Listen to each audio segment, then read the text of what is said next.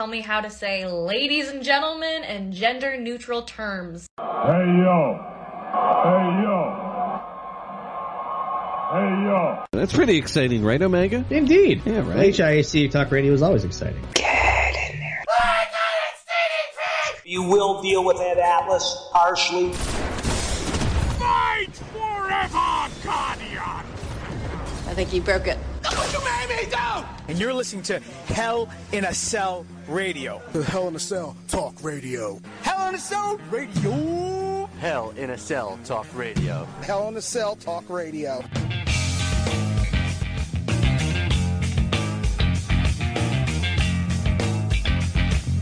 Welcome back, ladies and gentlemen, and everyone to HIAC Talk Radio. I'm the above average comedian. The one in, except for the one guy in Cowboys fans' heads for all time.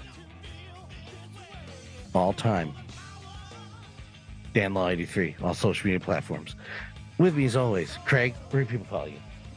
They can follow me if they so choose in my unmarked van full of candy, I promise you. On Facebook, Instagram, and on Twitter, CraigLiggeons. Never change. Never change, please. Can't.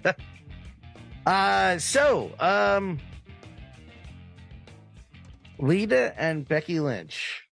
Yeah. Are WWE Women's Tag Team Champions. And I've gone through a bunch of emotions watching this. Mm-hmm. I was like, oh, that's awesome. But not at the... Why did Damage Control wait a minute. This is pretty cool, but what the fuck? I don't know, man. That kind of bummed me out. I was happy. And I don't mean this in a way of, oh God, she looks like crap. Why is this even happening? Something was off with Lita's movements, and I know there's been surgeries. There's spinal surgery. I don't know what other surgery she's had, so I'm not criticizing her in that way, but it wasn't the same Lita. No. Trish Stratus looked like $1 million. Becky Lynch, of course, looked great. The execution went off great, but again, why? Why did that happen? I can only assume, and this is all I can do at this time, because the title change didn't make sense to me either. I mean, it was a great feel-good moment for the fans, or for Lita, even for Trish, to be part of that.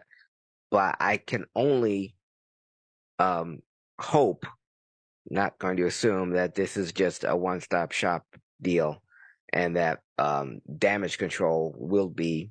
They've got to go into WrestleMania as the champions, because I can't see you keeping the belts on Lita and Becky. And also, they won it with Lita, Becky, and Trish. And Trish, Grand Rapids, Michigan isn't that far from Canada, so she didn't bust a gut and fly halfway across the country to make the appearance. Obviously, it was local enough for her to show up, but those three aren't going to be making the rounds and appearing on Raw and SmackDown every week, and neither do I think will Lita be traveling across the country and appearing in as many shows as Damage Control has since they've been champions. They're the bloodline of the female division, Damage Control. And you keep the belts on them. You get more. I agree with getting them some viable competition out there, and taking the belts off them makes them look vulnerable. But you got to put them back on there, because as much as Alita is a feel good story, as you saw in the match, and as anyone else who's been a fan of Lita, or even if you're just a fan of the current product, you know that Lita's best days are behind her, and that's no knock on her. But she's not only older and physically, but she hasn't done this in many, many, many, many years. So yeah, I'm guessing it was a one timer thing. They'll do it if they're building towards Mania. where Damage Control gets the titles back and not have Lita and Becky wrestle at all until WrestleMania. I'm cool with that.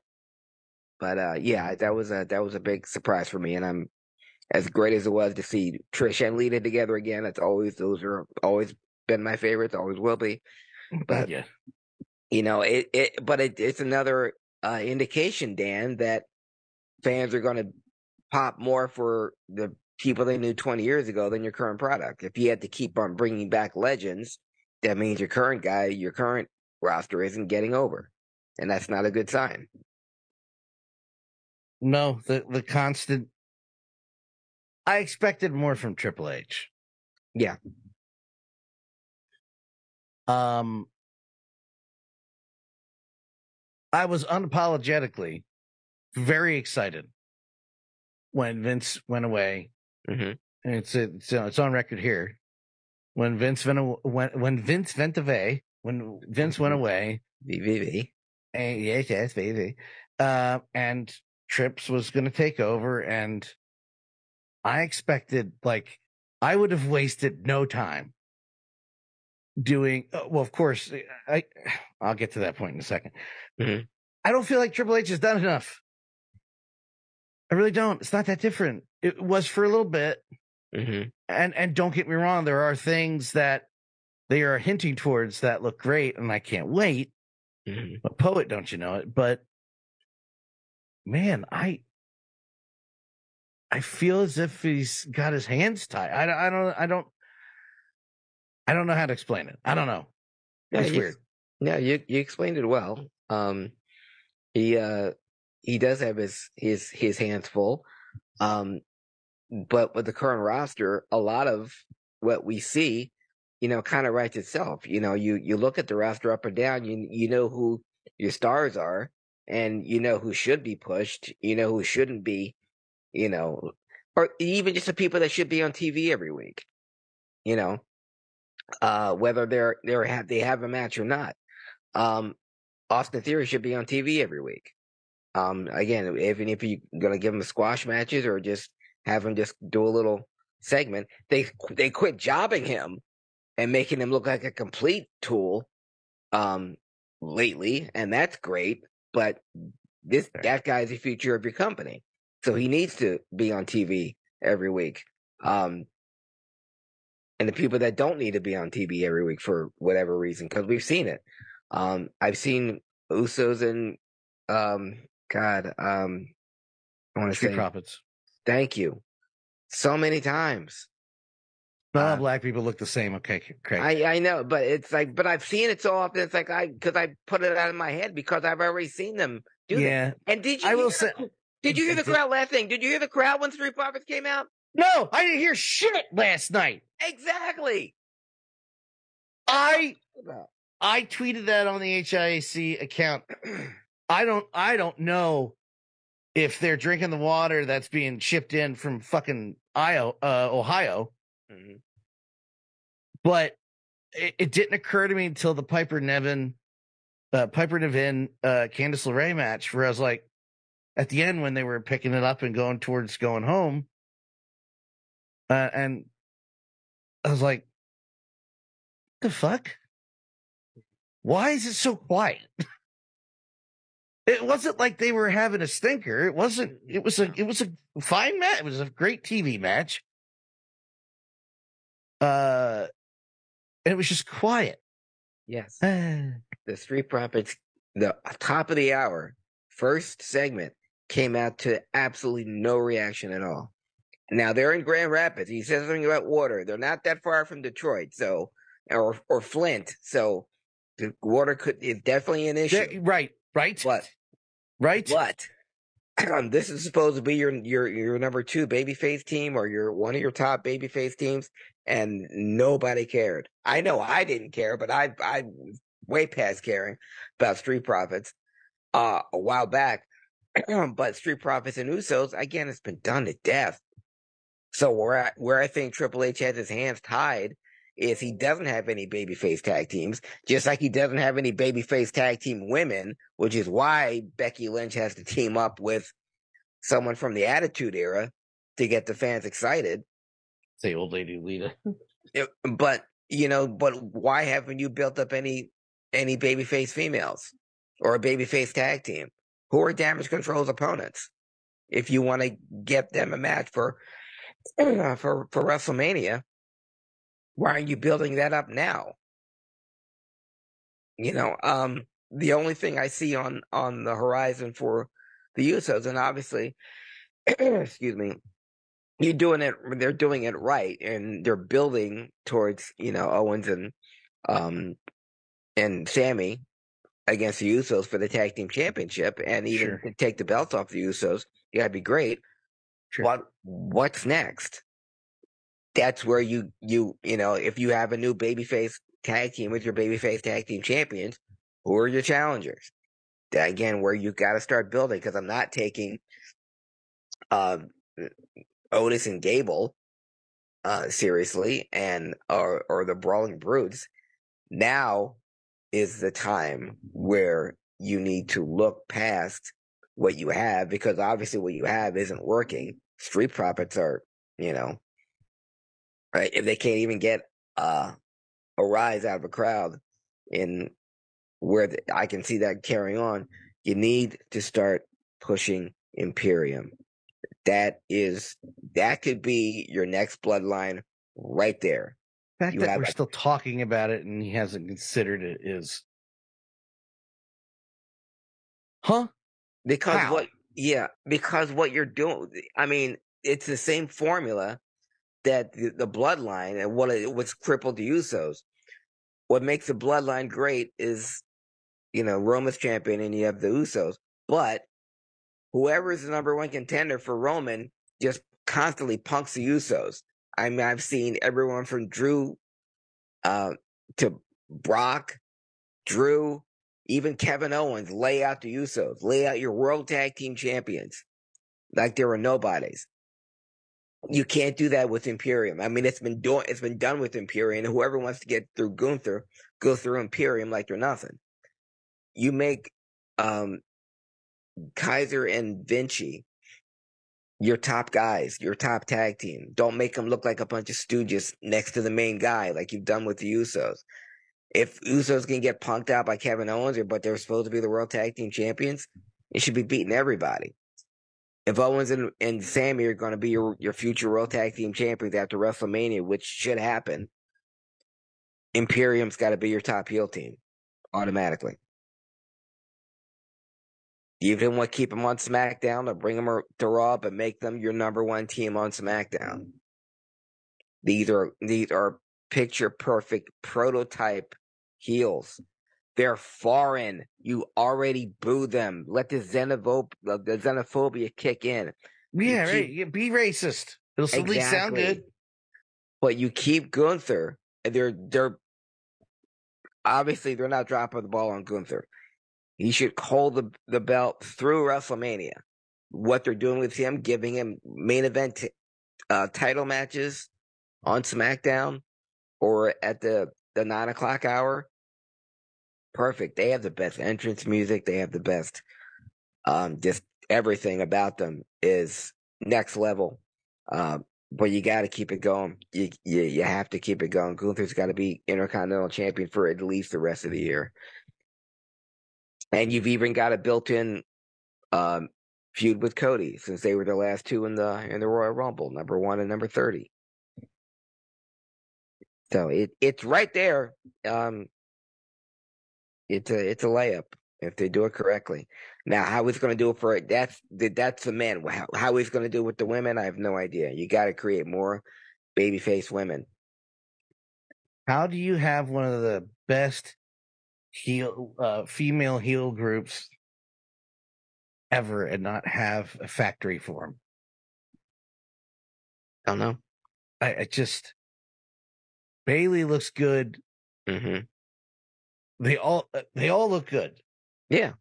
And Lita. And again, the younger man in me was like, all right, cool. And then I was like, well, maybe they're just doing this so Damage Control can get like the beat up the legends Yeah, rub segment, and then continuing on with Becky. I'm hoping. Yeah, I hope.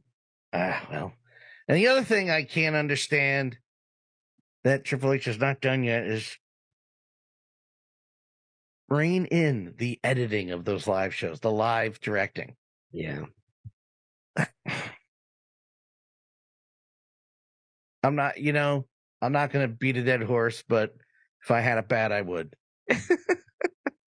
And Jesus, it looks so bad. How are we doing this in the age of 1080p and 8K, 4K cameras? And we're moving the cameras as much as possible so we miss as much as possible. How the fuck did we get here? Well, and I don't get the editing either, Dan, because for a live crowd, it's got to be interminable. I mean, first of all, the entrances take forever. And then you bring in the two guys in the ring. Just for the Bobby Lashley Ezekiel match, Elias match, whatever the fuck his name is. Whatever his name is this week.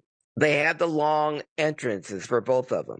Or they have Bobby entrance. And then they recap what they did last week.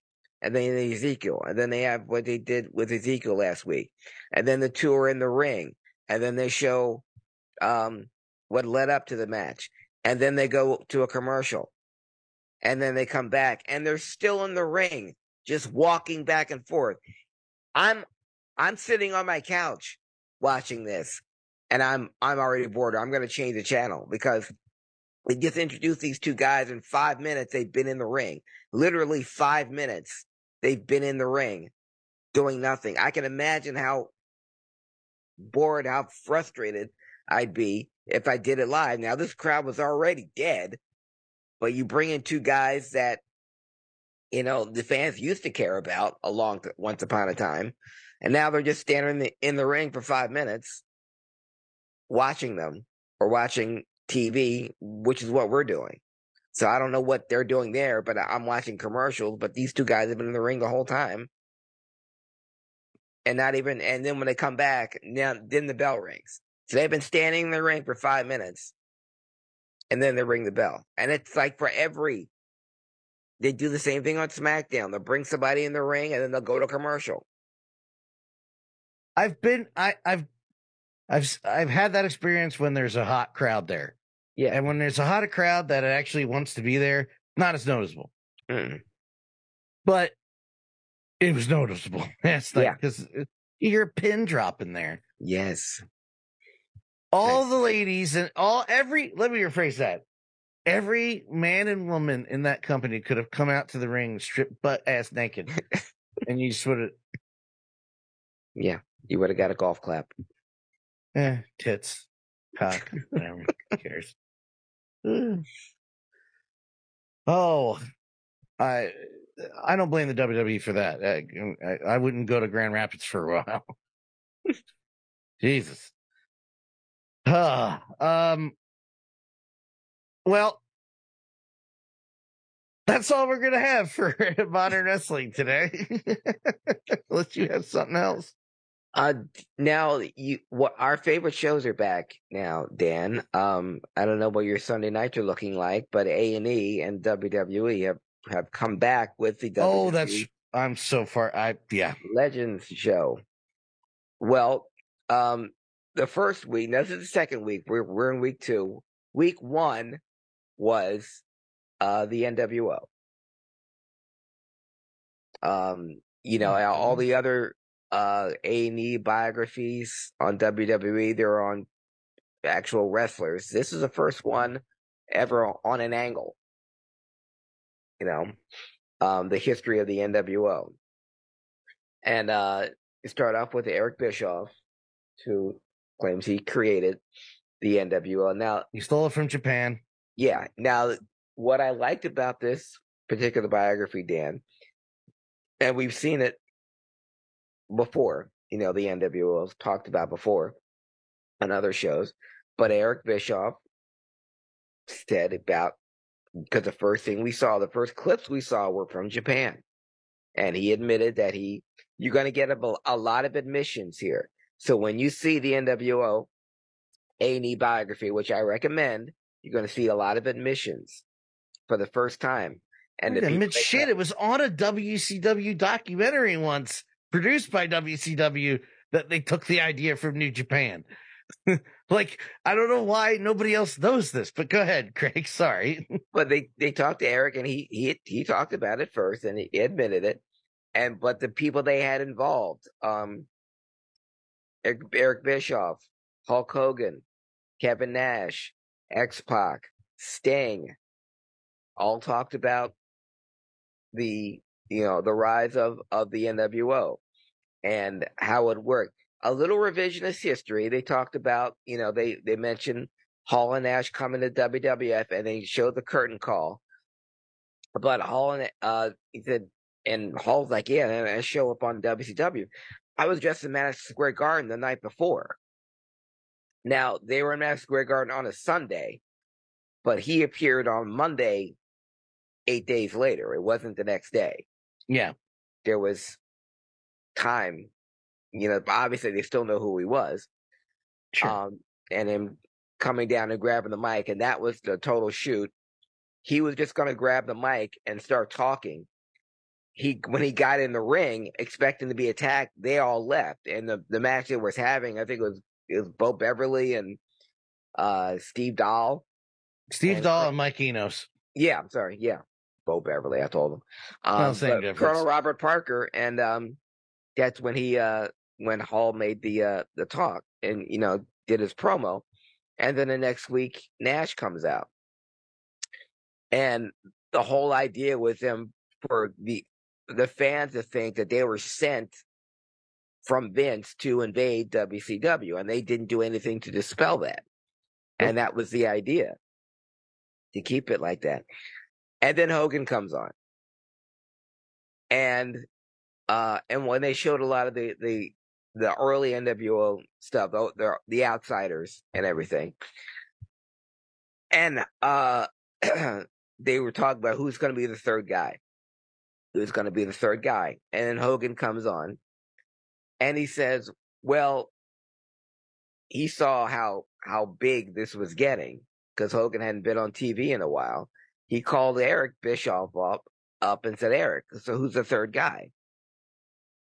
And so they approached me about turning heel, and I was worried about the kids, and how I would, come across it then, which is the first line of bullshit from Hulk Hogan, because Hogan was worried about his merchandise and his movie deals that he went to WCW in the first place, and how that would affect any future jobs he would get if he was all of a sudden the bad guy, if he disregarded the red and yellow.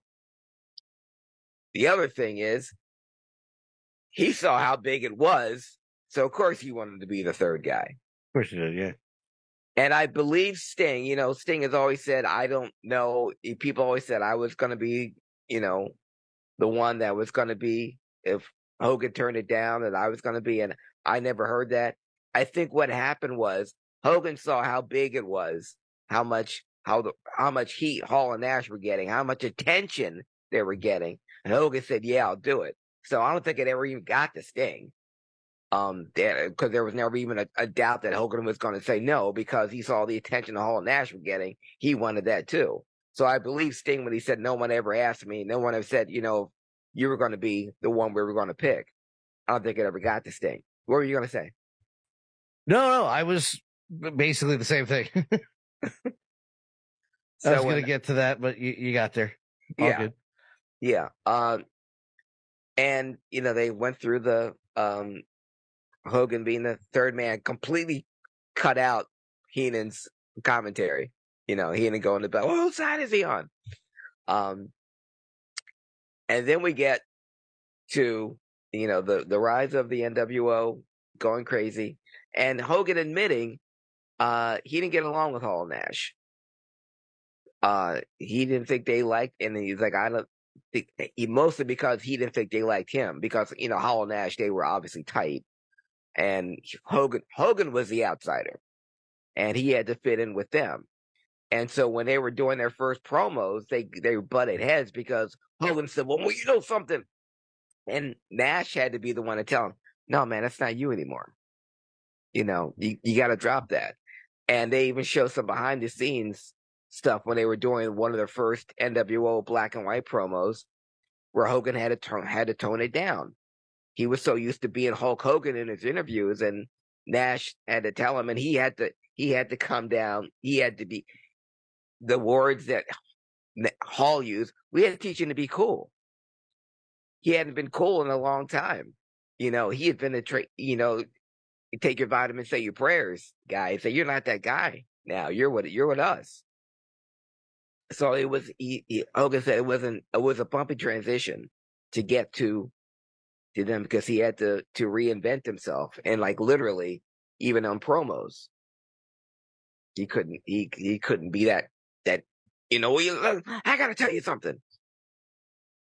Because those promos were the hardest thing for him to do, was to not be Hulk Hogan. So, year-long build, you know, Sting, they went through Sting and him painting his face. It was Scott Hall who told Sting. You ever see the movie The Crow? Yes.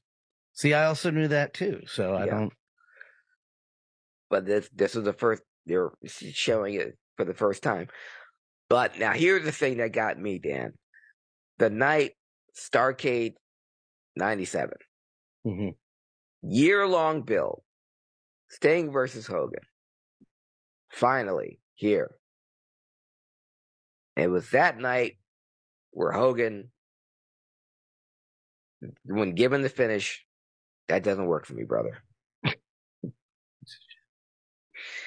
And Eric Bischoff said, now, Hogan has always had creative control in his matches, and he never used it, never went with it until tonight. And the idea was that Nick Patrick was going to give a fast count, and Sting wouldn't kick out because it's going to be a fast count. And then Bret Hart was going to come down, protest it because he didn't want to see another wrestler get screwed. And so he was going to, throw away Nick Patrick, restart the match, sharpshooter, Hogan taps out, new champion, blah, blah, blah. Well, Hogan, he didn't say this in the documentary, but it's pretty much common knowledge. Hogan told Nick Patrick not to count fast. So he counted. And then Hogan in the documentary said, well, Sting was supposed to kick out.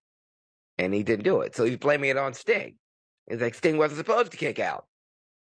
There was supposed to be a fast count. And they completely didn't show Bret Hart coming in at all. And they completely knocked him out. Bret Hart wasn't anywhere in this documentary. They didn't talk to him at all. And right after the clip, they showed Sting winning the World Championship with Bret Hart in the ring. Then they cut to another part of the NWO getting bigger. And there's Hogan and Bret Hart sitting side by side, all buddy. And they're both in the NWO.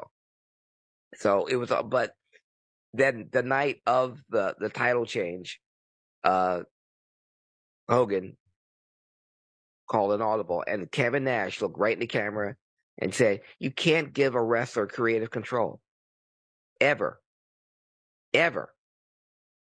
And Eric Bischoff said, yeah, and after that finish, the fans kind of lost faith in us, and yeah, we really dropped the ball there. But Hogan, blamed it on Sting, and he said, if I'm going to get beat, the idea of doing a job for somebody, you've got to look stronger. If I'm going to get beat, I got to look good. I got to look just as good in defeat, as I would in victory. Which is incredibly short-sighted because Hulk Hogan is not going to lose any heat by losing to Sting, especially not after a year-long build. And he's going to be just as over as he always was. But which begs the question that they also completely, a year later, when it was Hogan and Goldberg, he had no problem doing a job for Goldberg clean. But with Sting, he had to have creative control. Go ahead. Does Hogan know how to tell the truth anymore? No. And they even mentioned it on Jim Cornette's podcast. I think Hogan will start telling a story, and then he'll tell his version. And by the end of the version, he's already convinced himself that that's the truth. So, yeah, he's incapable of it. So in this, he blames Sting for not kicking out. He thought, he didn't want to lose without looking good. Because if he's going to do a job, the reason why he called the creative control because he didn't like the finish because he thought it wouldn't make him look good. And that he didn't want to turn bad guy in the first place because he was worried about the kids. Those are the three biggest Hogan lies we got from this. As usual, Kevin Nash came off as the most genuine. He did tear up a little when he talked about Scott because this is the first time they talked about the NWO without Scott Hall. Oh, yeah. So that was kind of tough. But that was last week. This week's 2-hour A&E biography was on Jake the Snake Roberts. Well, I've already seen the DD, the Dark Side of the Ring. Yeah, no, not that one. The Beyond the Mat. Yeah, no, or the Resurrection of Jake. The Resurrection one. Yeah. Okay. So yeah, whatever. Well, this one we heard from Jake's kids. Oh, yes. Speaking of an update from Beyond the Mat. Yeah. Yeah. His old way, and they showed clips from Beyond the Mat, Dan, in this. In the words of Sylvia Plath, "Fuck you, Daddy." Yeah. And the first hour though was a bit of a deep dive on Jake's father, Grizzly Smith. No, the rapist. Yeah.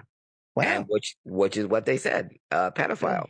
And a lot of it was discussed in Dark Side of the Ring. We saw, but we heard from Jake and from Rockin' Robin about their dad and how they were conceived and how, Jake was only his stepmother was only 4 years older than him. And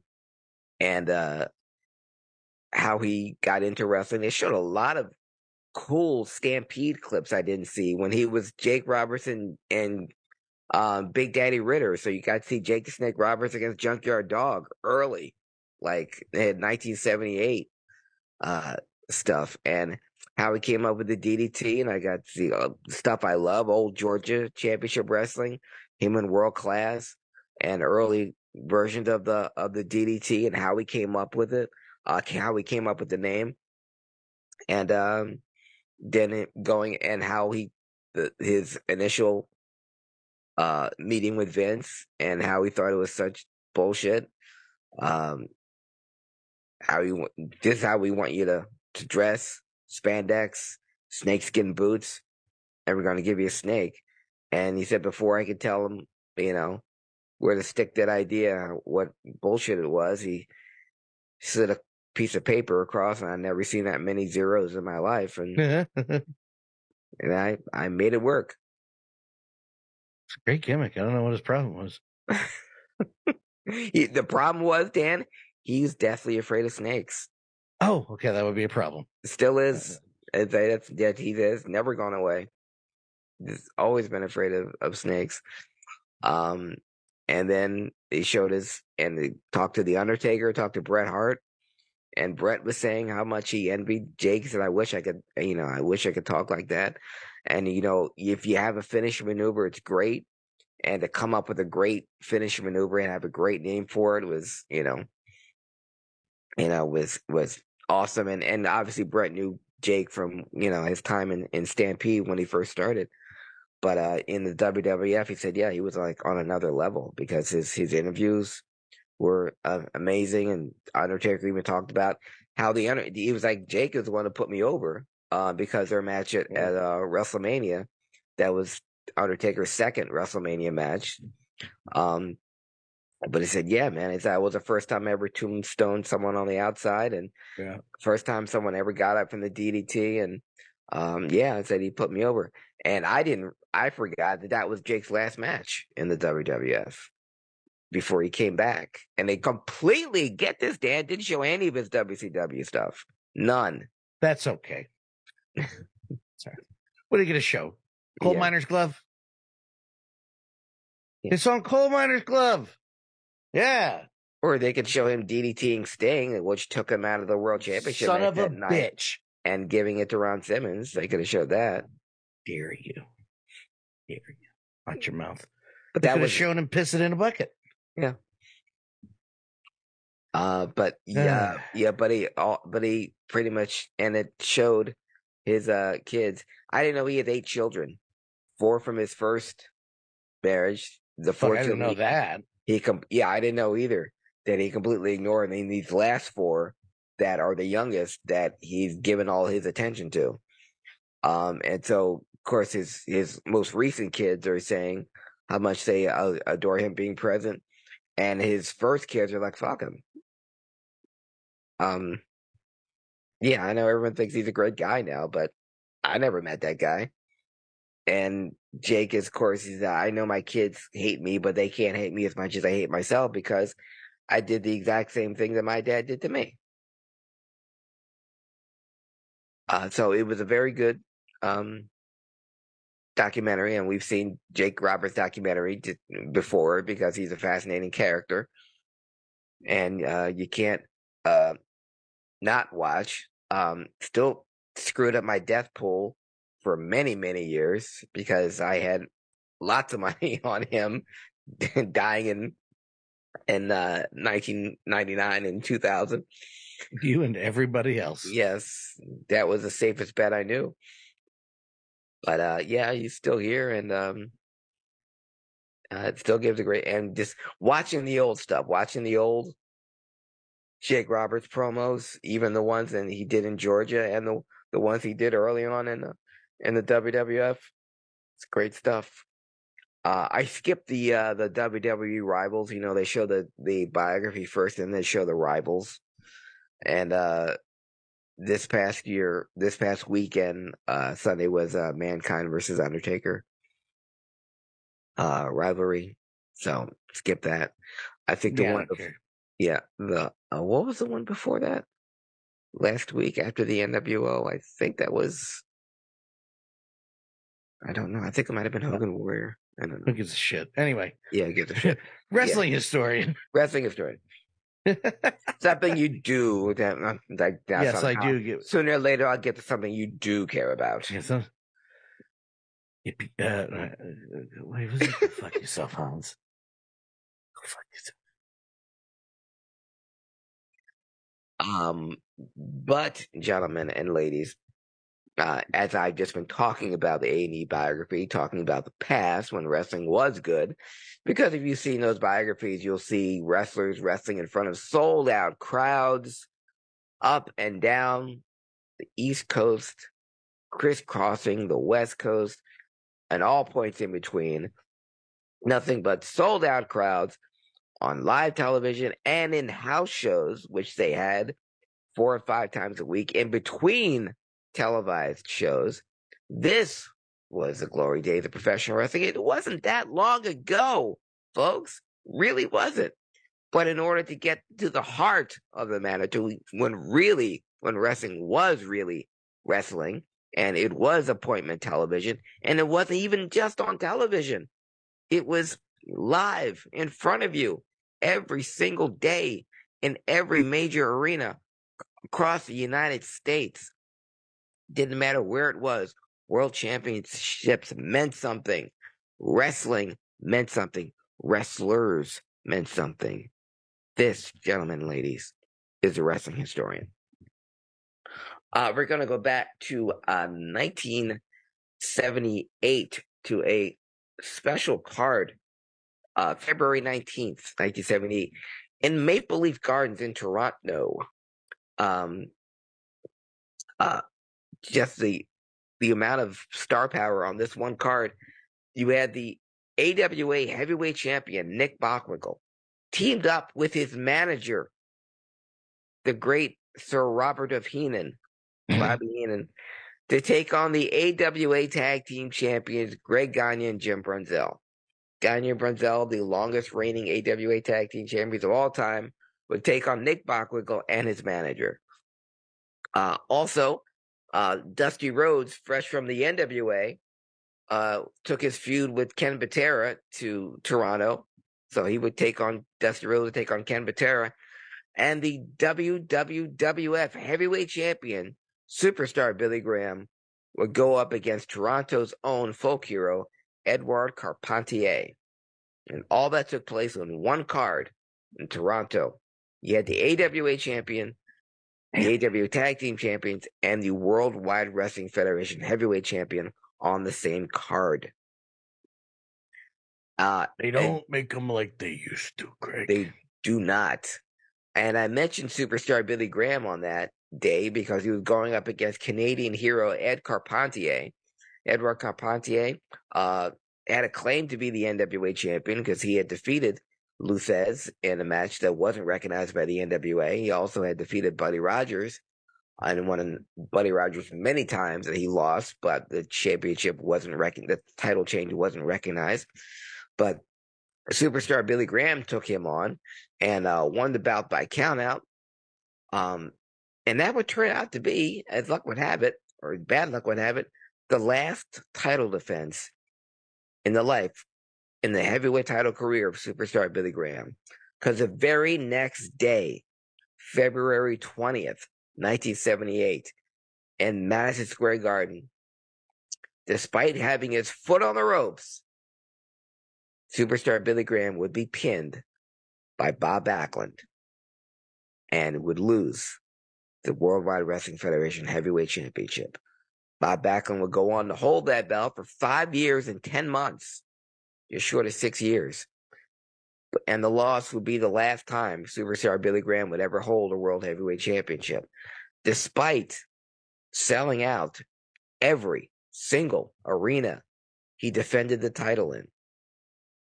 The reign of superstar Billy Graham lasted 10 months, and he sold out Madison Square Garden in those 10 months 19 times.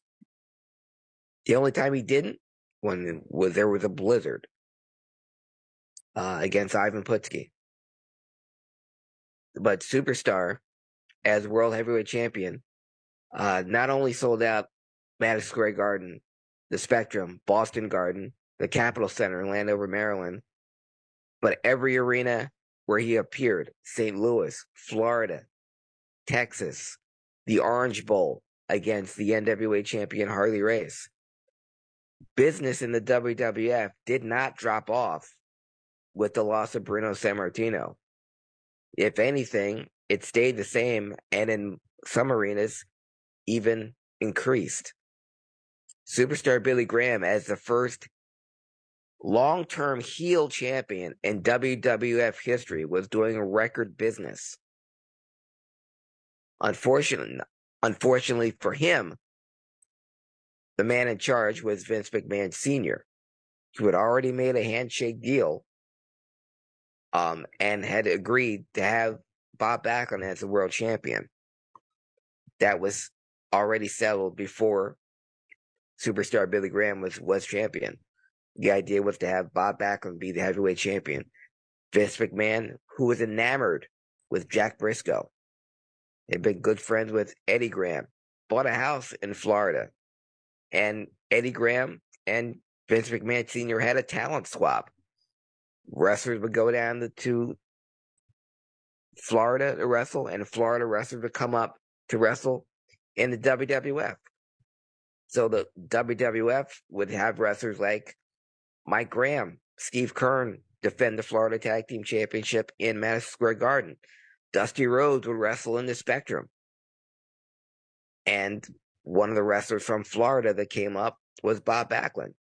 And because Vince McMahon was so enamored with Jack Briscoe, here is this, scientific wrestler, collegiate champion, white meat babyface. So I have sellout crowds everywhere and no riots. What Vince McMahon Sr. was experiencing was record business with his world champions, Bruno Sammartino, and after him, Pedro Morales. But the riots were something he could do without. Even though Bruno and Pedro would come out on top, They're strong due to their strong ethnic fan bases. Italians didn't like to see Bruno get beat up, and Hispanics didn't like to see Pedro get the raw end of the deal. And there would be riots. And Vince McMahon, when he'd go to Florida, he'd see Jack Briscoe. He'd see a guy wrestling in front of sold out crowds and not a single riot. And Vince McMahon said, that's what I need. I need a collegiate, white meat, babyface, clean cut, all American boy. That's who I'm going to make champion. After Bruno. We'll get the belt off of Bruno because he needs a rest. And it'll either be Superstar, Ivan, or Ernie Ladd. And Superstar was the most viable, and Bruno agreed. Get the belt off of him, give it to Superstar, and then you put the belt on Backlund because I want an All-American boy. And that's how I'm going to bill him, the All-American boy. And Eddie Graham said, well, Backlund's good, but what about his tag team partner, Steve Keirn? I mean, Steve Keirn is a better talker. He looks better. And you want an All-American boy. His father was a prisoner of war twice in Vietnam and in Korea. And that's legit. So you want an All-American boy, Steve Keirn's your guy. And Vince McMahon says, I like Backlund. And he goes, make you a bet. Kid.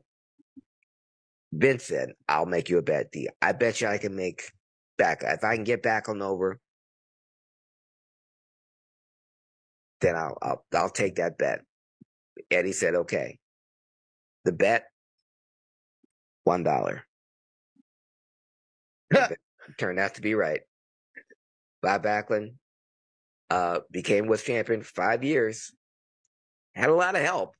Now, he did have some sellouts on his own, but a lot of those sellouts, if you look at the underneath, when Bob Backlund was the main event, but Andre would be on the card, Dusty would be on the card, sometimes Bruno would be on the card.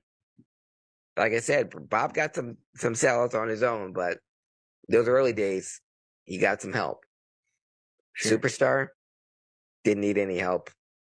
People came out to see him.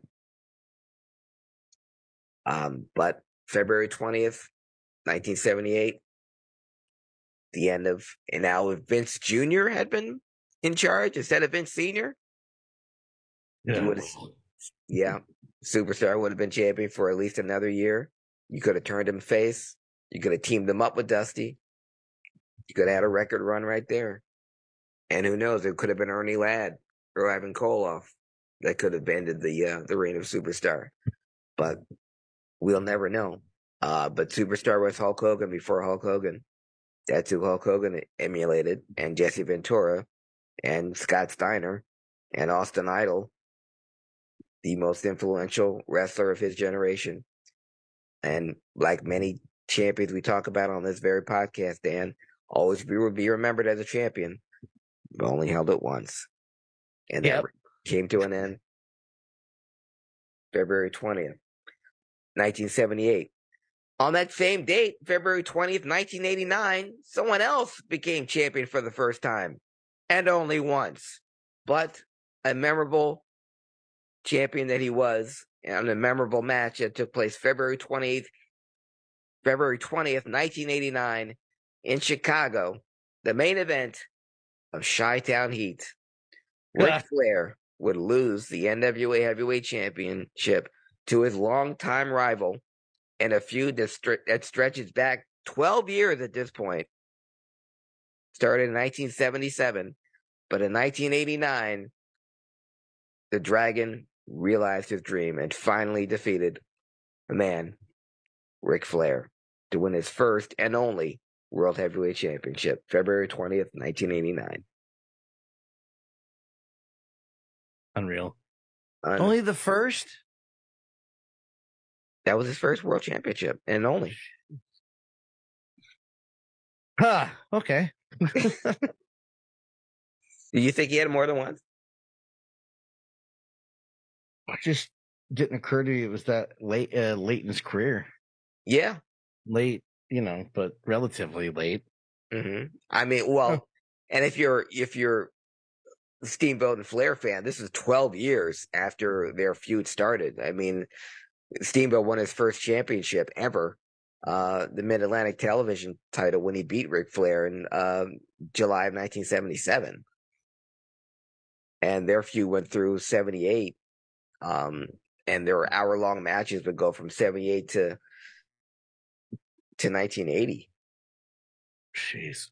And some of their best matches weren't even on television. And the ones you get on YouTube, the footage is so grainy. You know, the Steamboat Flair matches that they did up and down the Mid-Atlantic area were like Will Chamberlain or Babe Ruth. Unless you were there to see the greatness in person, you know, there's no record of it. Nope. But I mean, and Flair's talked about it in his book, and Steamboat has 57 straight 1 hour draws. They had 34 matches in 1 month. You know, they would do twice on Sunday. Yeah. Jeez. Yeah. Again, this is 78, 79. And it was Raleigh, North Carolina, Charlotte, Richmond, Virginia, Toronto, St. Louis. Kids today and their complaints on Twitter. So now you know the acting that Ric Flair did in the 1992 Royal Rumble. Because he went an hour and acting like he was exhausted. He had been going hour-long matches way before he got to the WWE. Did not give a shit. Yes. Except for that fucking cigarette. Yes. Yeah, Lance Russell, put that out. It's very funny. Very funny. Lance. And speaking of first-time champions, February 22nd, 1984, Nick Bockwinkel would lose the AWA Heavyweight Championship. It would be the first time he'd lost it in the ring. Nick Bockwinkel had been awarded the AWA Championship twice before, when Vern Gagne retired, and after the suspension of when Vern retired, and when at the time when it was held up, and when Hulk Hogan had beaten Nick Bockwinkel a couple of times and wasn't given the belt, it was awarded right back to Nick Bockwinkel. But Nick would actually lose this one in the ring, and it would be the first time the AWA title ever changed hands outside the United States. In Tokyo, Japan, Nick Bockwinkel would lose the AWA Heavyweight Championship to Jumbo Tsuruta in a match refereed by Terry Funk. And Jumbo Tsuruta will be the first Japanese wrestler to ever hold the AWA Heavyweight Championship. He'd only be the second Japanese wrestler to ever hold a world championship of any kind, Giant Baba being the first. But Jumbo Tsuruta would be the second Japanese wrestler to ever hold an American world championship. Wow. Yeah, but that happened in February 1984 in Japan. And to show you how different numbers here we are. Go. February part. February 23rd, 1990. One of the final Saturday night's main events took place. Hulk Hogan went up against Randy Savage with the special guest referee. Now, this was a last-minute switch because the referee for this bout had already been determined to be the World Heavyweight Boxing Champion. This is February 23rd, 1990. On February 10th, 1990, the World Heavyweight Boxing Championship changed hands. So the special referee for the bout between Hulk Hogan and Randy Savage would be Buster Douglas. Awesome. And that bout, or that main event, did a 12.8 share.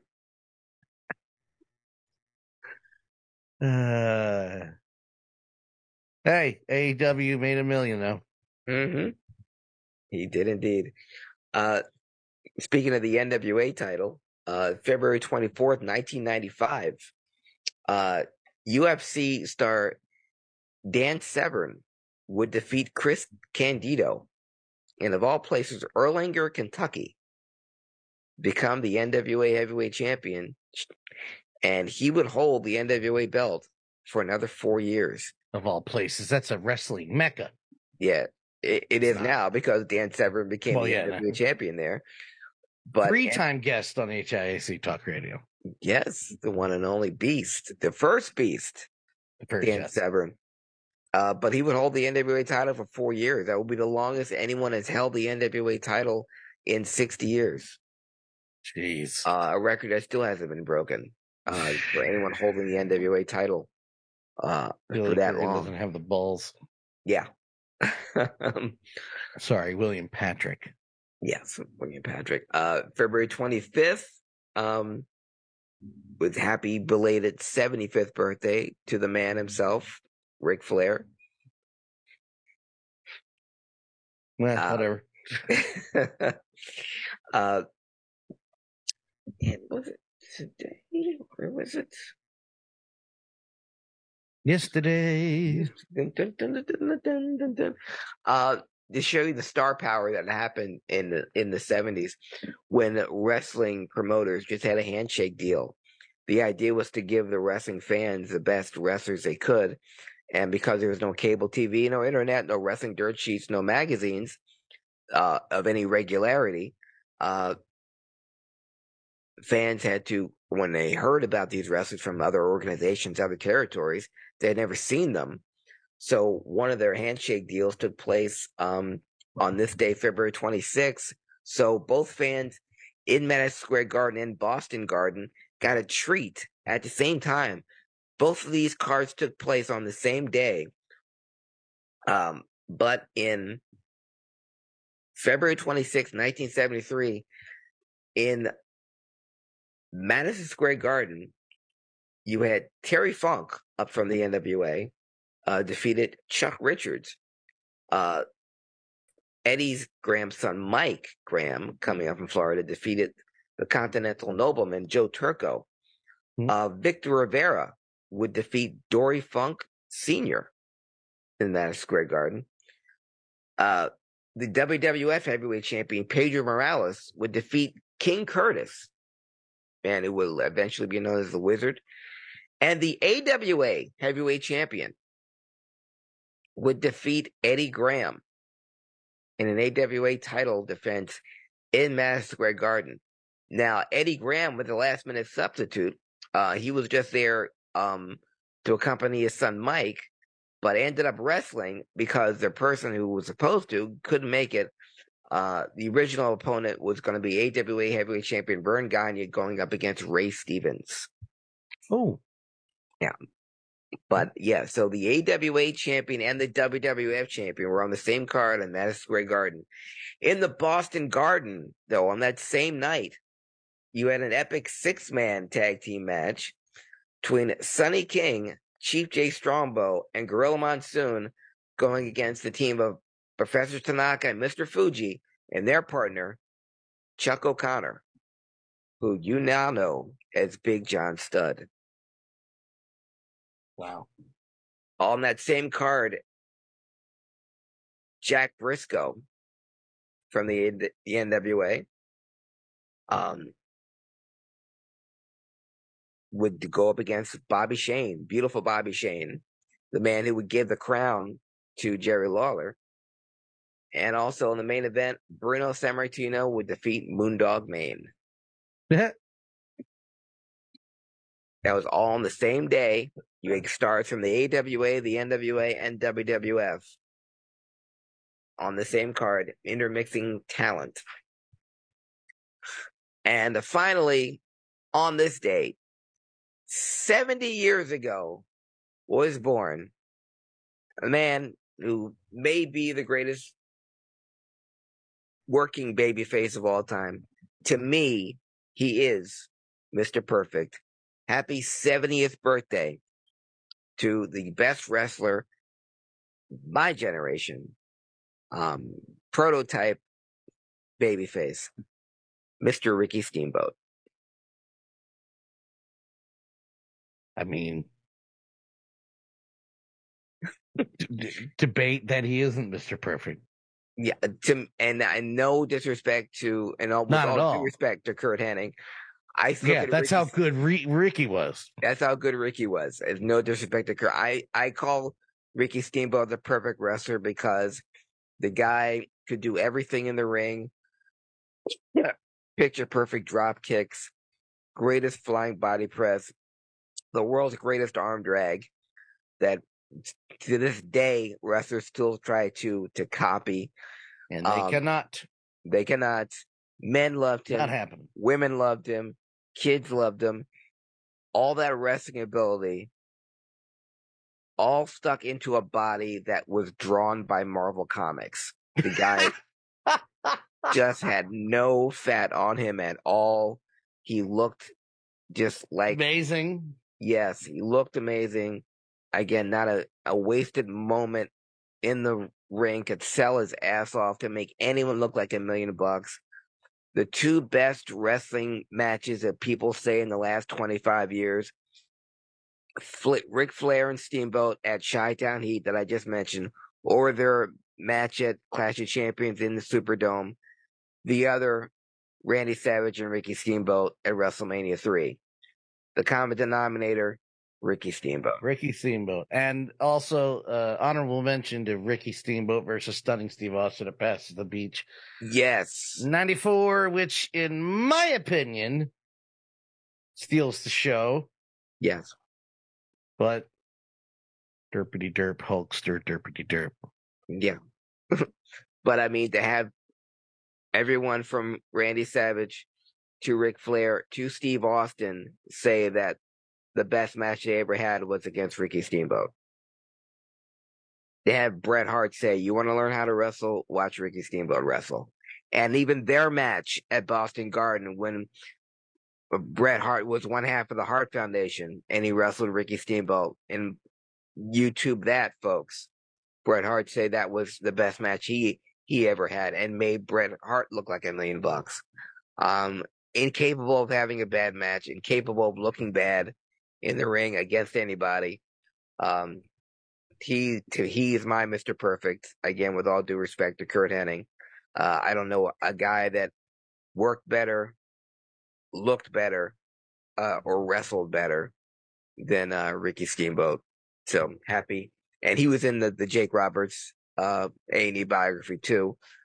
Unfortunately, he was talking about the DDT he took on the cement floor that legitimately knocked him out. But that's the guy that needs an A&E biography. I've seen Jake Roberts enough times. I've seen the NWO. They're going to do Dusty again. They're going to do China again. Ricky the Dragon Steamboat needs an A&E biography. He needs some type of because I've seen the Cactus Jacks and the Undertakers over and over again, but that man deserves a tribute because I don't know any single wrestler that was as good as him for as long as him. And again, we're talking about the greatest wrestlers that have always been babyface. Him and Bruno are the only ones that I can think of that fans would not boo. Well, except when he was the Family Man. That was just really bad booking. And we're not going to talk about that, though. No, we're not going to talk about the worst entrance song in the history of professional wrestling. That's the only bad thing I can say about Ricky Steamboat. His entrance music, The Family Man, horrible. It's like, you want to boo this man? Coming to the ring with his wife and child. Yeah, I'm the babyface. And meanwhile, my opponent's coming to the ring with escorts and models and talking about riding Space Mountain, wearing mink coats.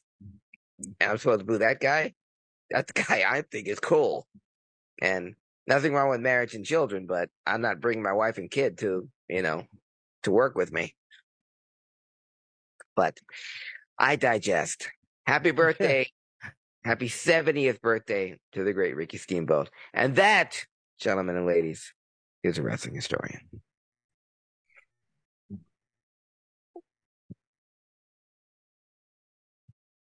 And you can follow me on Twitter at DanLaw83. I thought you were going to take it, brother. I already did it. I'll do it again. And you can yeah. My bad. on Facebook, Instagram, and on Twitter at Craig Ligons, CraigLiggeons. Wake up, Dan. It's your turn. I am going on no sleep. Don't forgive me. Never mind. DanLaw83, keep it on the paper. Good night, everyone.